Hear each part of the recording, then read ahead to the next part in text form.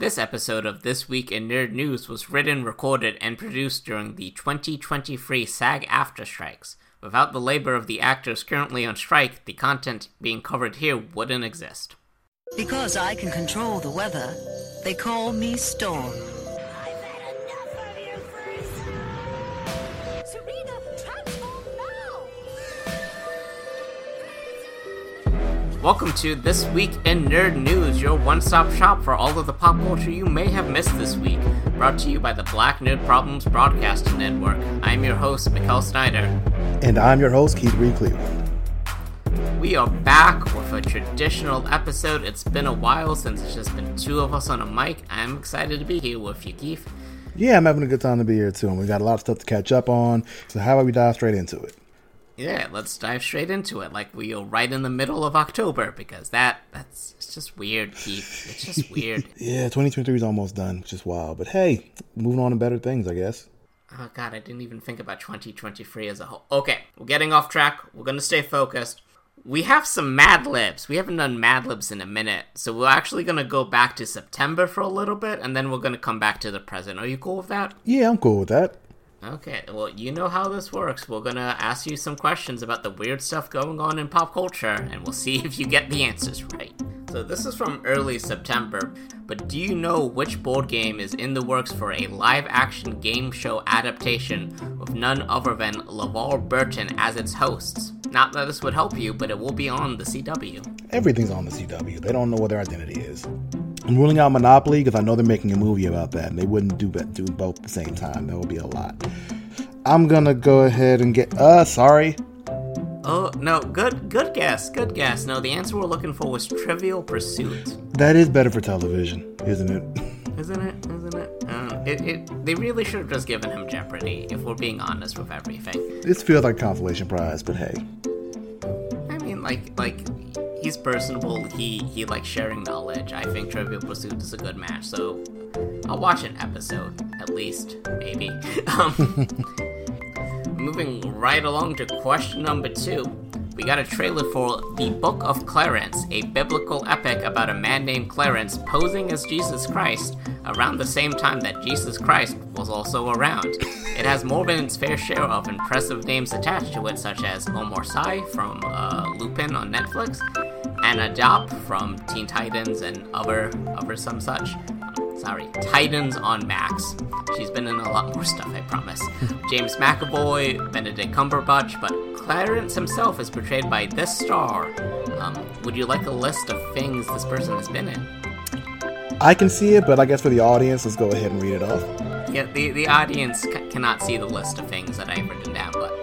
So, enlist in no particular order, roughly chronological, he's been the star of The Changeling on Apple TV, Disney's Haunted Mansion, The Harder They Fall, Netflix's Death Note, Atlanta, and if you weren't getting it by that one, you'll get it by this one, Sorry to Bother You. Yeah, to be honest, I got it with the first one. I'm talking about none other than Lakeith Stanfield. He's fun to watch. But like The Changeling, relatively new TV series on Apple TV+, not the most popular streaming platform. Haunted Mansion, not sure if anyone actually saw that movie. I watched it last week. Sorry, Disney. Was it good? The cast is better than the story is. I mean, that tracks. You would have gotten it on The Harder They Fall. You love that movie. I love that movie. Black Cowboys, again, like that's my sweet spot. And then the last 3, I think, would give me is at that point. I could have picked one, but I wanted to include them all, you know? Yeah, for sure. And the reason why I knew it from The Changeling is because, like, I haven't seen it, know nothing about it. All I know is that his picture's on all the promotion for it. Moving on to another bit of September-y, October-y blended together news. One of the most popular games, or rather a game that is also a platform for games in the world for the youth, is getting a PlayStation port after this time. Oh, I have no idea what this is. I'm going to focus on what I can kind of control here. Most popular game that is a platform for games. Is this a Fortnite thing? No, not Fortnite. Roblox. It is Roblox. Yes. There you go. Because I was thinking Roblox, but like in my mind, Minecraft, Fortnite, and Roblox are kind of interchangeable because I don't play any of them and they're heavily geared towards younger adults or kids. But I remember specifically that Roblox is about building games within it, right? I wouldn't blame you for conflating those. I conflated Roblox and Fortnite Roblox and Minecraft for the longest time, because Minecraft is built off of blocks, right? Like, easy enough to compute. And then you look into Roblox, and it is this platform that has generated an ungodly amount of revenue. It's a child economy. Yeah, it's kind of scary.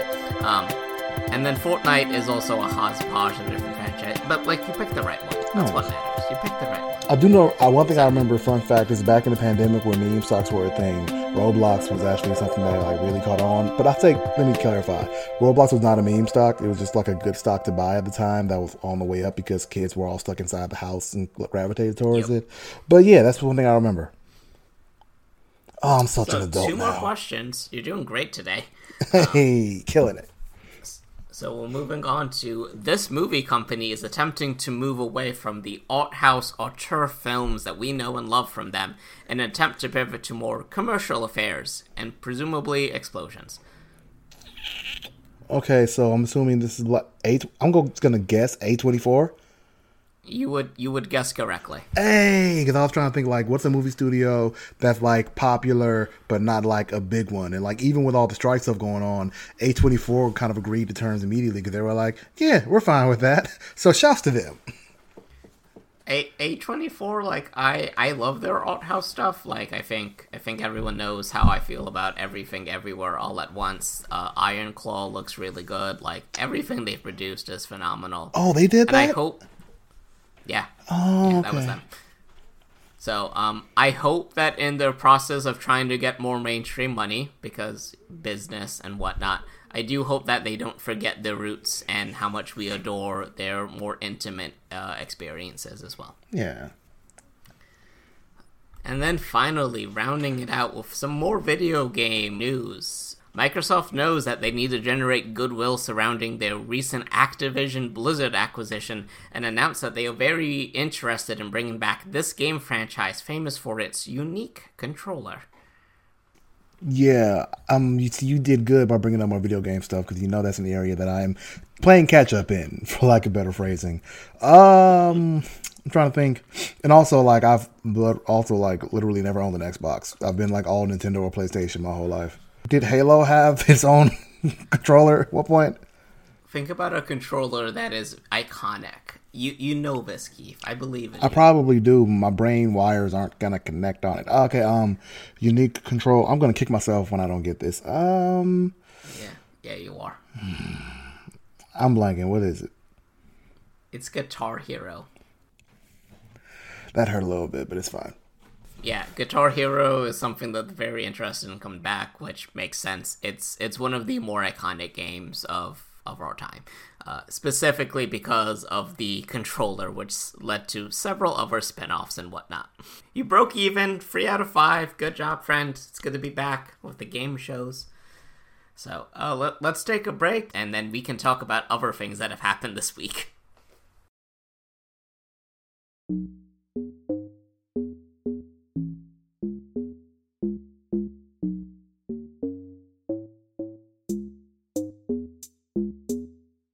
And we're back.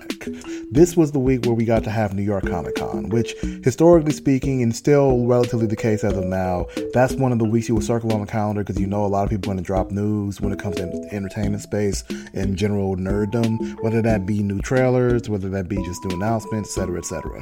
So with that, out of a lot of the news that we had at Comic Con this week, I'm going to focus specifically on the updates that we've gotten on various adaptations that caught my eye. So first off, we have Scott Pilgrim Takes Off, which is the animated series based on Scott Pilgrim vs. the World comic book series that will be hitting Netflix on November 17th. To make matters even better, this adaptation will feature the entirety of the original cast and creators and everyone that was involved with the live action film Scott Pilgrim vs. the World. They're all returning to voice over their characters, and I like to think in the back of my mind that this is something that really kicked off when we were in the middle of the pandemic and everyone got together to do that live script read, that when everyone got together. Now, a lot of that, if you don't recall, in like 2020, maybe 2021, a lot of people that worked in Hollywood were bored, so they were doing a lot of random things just to like fulfill themselves from their homes. One of them will be doing live script readings. Lord of the Rings cast got together and did one. The fans loved it, and so did Scott Pilgrim's group. And I'll be honest, those are the only two that I watched of the many that actually happened. So I'm glad to see this actually happen, come to fruition, and I'm curious to see how it plays out, because Scott Pilgrim historically is one of my favorite properties. I even have like a small nod to it, one of my tattoos that's like small enough that only I really know about it, but it is indeed there. And I think one good thing about this turning into a series with the same people who are in the movie is that as much of a cult classic as the film was, and as much as a classic as the graphic novel is, I feel like the film missed out on a lot of the important nuance of that story, as wonderful as it was. Prime example being that Scott Pilgrim is not a good person, because somehow a lot of people, primarily like young teenagers, were able to watch that film and walk away with this odd fascination with Scott Pilgrim. And full disclosure, I was one of them as well. And maybe it came with age, maybe it just came with experience, but as I got older and went back to rewatch that and read the comics book again from the adult perspective, I was able to realize, like, oh, Scott is incredibly toxic in this case, and so are other people that have their flaws and need to work on them and stuff. So my hope is that with more time, we'll get more of that kind of content, but also more of the other stuff that's in the graphic novel that we missed out on in the movie, like all the backstory with Knives Chow and her family and how they are a large part of the world versus just her being Scott's new kind of sort of girlfriend and stuff, right? Like the backstory between him and Kim, like a lot of cool stuff that's there, you know? So I will stop talking about my favorite one of my favorite properties for a moment and see if Mikkel has any thoughts. No, like, it looks like a fun trailer, and I think one of the coolest things that I read in the background was that, like, if the entire cast wasn't going to come back, they were seriously going to reconsider recasting everyone, and I think it's a testament to how tightly knit that group is, that, like, everyone came back, and everyone's really excited for this project. And to your point, this was a 7-novel series. Like these are like good-sized books, and the movie did a pretty good job adapting everything. But a lot of the nuance was lost because that's the nature of adapting something that is long, lengthy, and putting it something consumable in 2 hours, if that. If not even, I don't think. I think it's closer to like an hour and 40. That's wild. Movies have gotten so long since then. But, like, Scott Pilgrim was a really fun movie to watch and a really, really fascinating series to read. And I feel like a proper adaptation of the source material is exactly what we need right now, because it has the right balance of, like, lighthearted humor while also dealing with a lot of themes around personal relationships and connections. And, yeah, Scott Pilgrim is not a good person. And at no point should you think that he is a good person, but Michael Cera is also fun to watch and endearing in some ways. Yeah. I think a key thing to note is that Scott Pilgrim becomes a good person throughout all of this. Yes, he learns and evolves. He learns. And I think that's a key thing. Like, this is a story about, like, becoming better. And in the movie, it happened at, like, this sort of, like, fast-paced thing, whereas in the series, I think we're going to get a lot more of that, like, detail and, like, actually seeing growth rather than, oh, Scott faced off his personal demons and now they're best friends. And then you remember stuff like his personal demon was, like, chill as hell, which was a great moment in the film. But I digress. I'm very excited for this. I want it now. I can wait a month. Yeah, you just gotta wait till November 17th, which is just a little bit over a month for us. The next one is a personal favorite for both myself and Mikkel. We got a new trailer for season 2 of Invincible, which is the Amazon Prime adaptation of Robert Kirkman's famous graphic novel at this point. And so this was announced in New York Comic Con as well, and Robert Kirkman was on the panel and had a lot of different news and updates to share. First of all, he got asked questions about Omni-Man, who is probably actually the, like, shining star of season 1, because he's the one that's showing up in Mortal Kombat, not the namesake of the show, which is, I find, funny and hilarious, but he sticks with you. Credit to the story, J.K. Simmons' performance, all those things. But I digress. Robert Kirkman was asked about Omni-Man and if there will be a return in the future. He says that, like, essentially, and this is paraphrasing here, a lot of stuff's going to happen in season 2, but don't be surprised if Omni-Man comes back not only at a time when it's least expected, but also in a way that's least expected, which is a wink to anyone else out there who may have read the comic books, the graphic novel series as myself. We know what's going to happen, Keith. We know what's going to happen. Not everyone does, because the general consensus for people who've only watched the series has been in one very distinct direction, and we've all just been sitting over here laughing with our Mr. Burns fingers. At least I have. But yes. Accurate. So, Accurate. I mean, I cannot wait to see them pull this off. It's going to be fantastic. But again, I don't want to spoil anything for anybody, but yes, it's going to be great. But also when it comes to Kirkman's statements, for those who haven't seen this headline a few weeks ago, he doubled down on his idea that while he's trying to narrow down on a number, in his mind, a good amount of seasons to tell this story properly will be somewhere in the 7 to 8 ballpark. So, that's what we can estimate happening here. I mean, we already got like the bonus episode that was about Adam and Eve. That was fantastic to tide us over a little bit. But again, to recap, second season of Invincible will be hitting Amazon Prime on November 3rd. But to clarify, so that you're not mad when it happens, I want to make this very clear. We will only be getting the first half of this 8-episode season on November 3rd, so around four episodes, and they will be airing weekly. Afterwards, they will go on a mid-season hiatus, and the second half of season 2 will be premiering in early 2024. Again, on Amazon Prime Video. And a couple things I want to say before I hand the mic over to Mikkel real quick is that the cast of this show is absolutely incredible, and I feel like they're continuing that because while I haven't seen his name anywhere, I'm fairly certain to hear Sterling K. Brown's voice in that trailer as a new character. So I feel like just keeping that whole trajectory going, and that's going to be wonderful. So let's just see how it goes.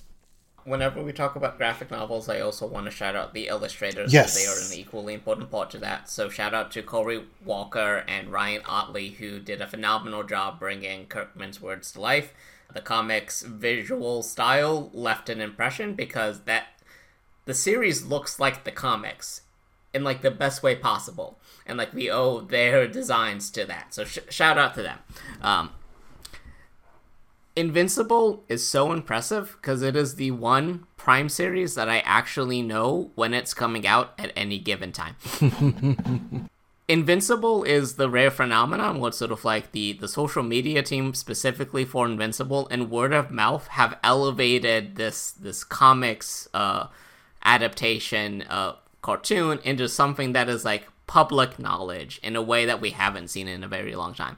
And rightfully so. It is one of the best pieces of like animated work I think we've seen because it does so many interesting things with the usual tropes around superheroes. So I need season 2 to be here already. If I could just fall asleep and wake up in early November, that would be great. I can't do that. So instead I'll just like rewatch the series. And again, the Adam Eve special was just phenomenal. Yes, indeed. Now you got me trying to see if I should go ahead and do a rewatch of that. But there's already too much content out there, so I don't really have time for it. So much content. Speaking of, moving on to the last thing we have here, as far as adaptation updates are concerned, we finally have an official date for the premiere of Netflix's live-action adaptation of YuYu Hakusho, which will be coming out on December 14th. Now, for those who aren't aware, this is an anime series that was a gateway for many people who love anime today or have in the past, myself included, because I watched anime for years before this, but watching Yu Yu Hakusho was the first time that I realized that there was a connection between all these shows that I was watching, and there's something different about them. So Yu Yu Hakusho was created by Yoshihiro Togashi, which focuses on a young boy named Yusuke Urameshi, who in the very first episode of the show gets hit by a car while doing a good deed. He gets a chance to come back to life. As long as he does, essentially fights for the underworld in the name of good. Now, the reason why I say this for last is because Mikkel is a very good friend and will not let me pretend that this isn't happening, which I have been trying to do for weeks ever since I saw the live-action adaptation of One Piece. Because I know the chance... See, the unfortunate thing about them finally getting a live-action adaptation of anime correct is that you now have a bar. Like, the bar was on the ground before, and if, like, they could have just switched the timing of release around, like, Yu Yu Hakusho, it could have been amazing. But now I feel like it's not going to live up to the hype, and this is going to hurt even more so, given how this is genuinely one of This is genuinely my favorite anime of all time. I watch it probably once a year. I have like my favorite anime character in the world is Kazuma Kuwabara, like who I'm still trying to come up with tattoo ideas for. So if you find any out there, feel free to DM me and stuff. Like, this is going to mean a lot to me. And like, I don't mean to be one of those people that I'm never generally one of those people who feels like an adaptation has to be like true to the letter of the source material. So I'm not even worried about that. I'm just worried about it being good. I'm going to keep reminding you that this is happening because it's a franchise that you love, whether or not this will be good. So, one, I do want to establish something that's really funny about the premise of the show. They let Yusuke come back because they don't have a space for him in either heaven or hell, because they never expected a teenage delinquent to do a good deed. At their last act, especially. As their last act. Like, it's just like, we did not expect you to die. None of our simulations had that happening. And had you not intervened, the child you saved would have been, like, less injured than what you did.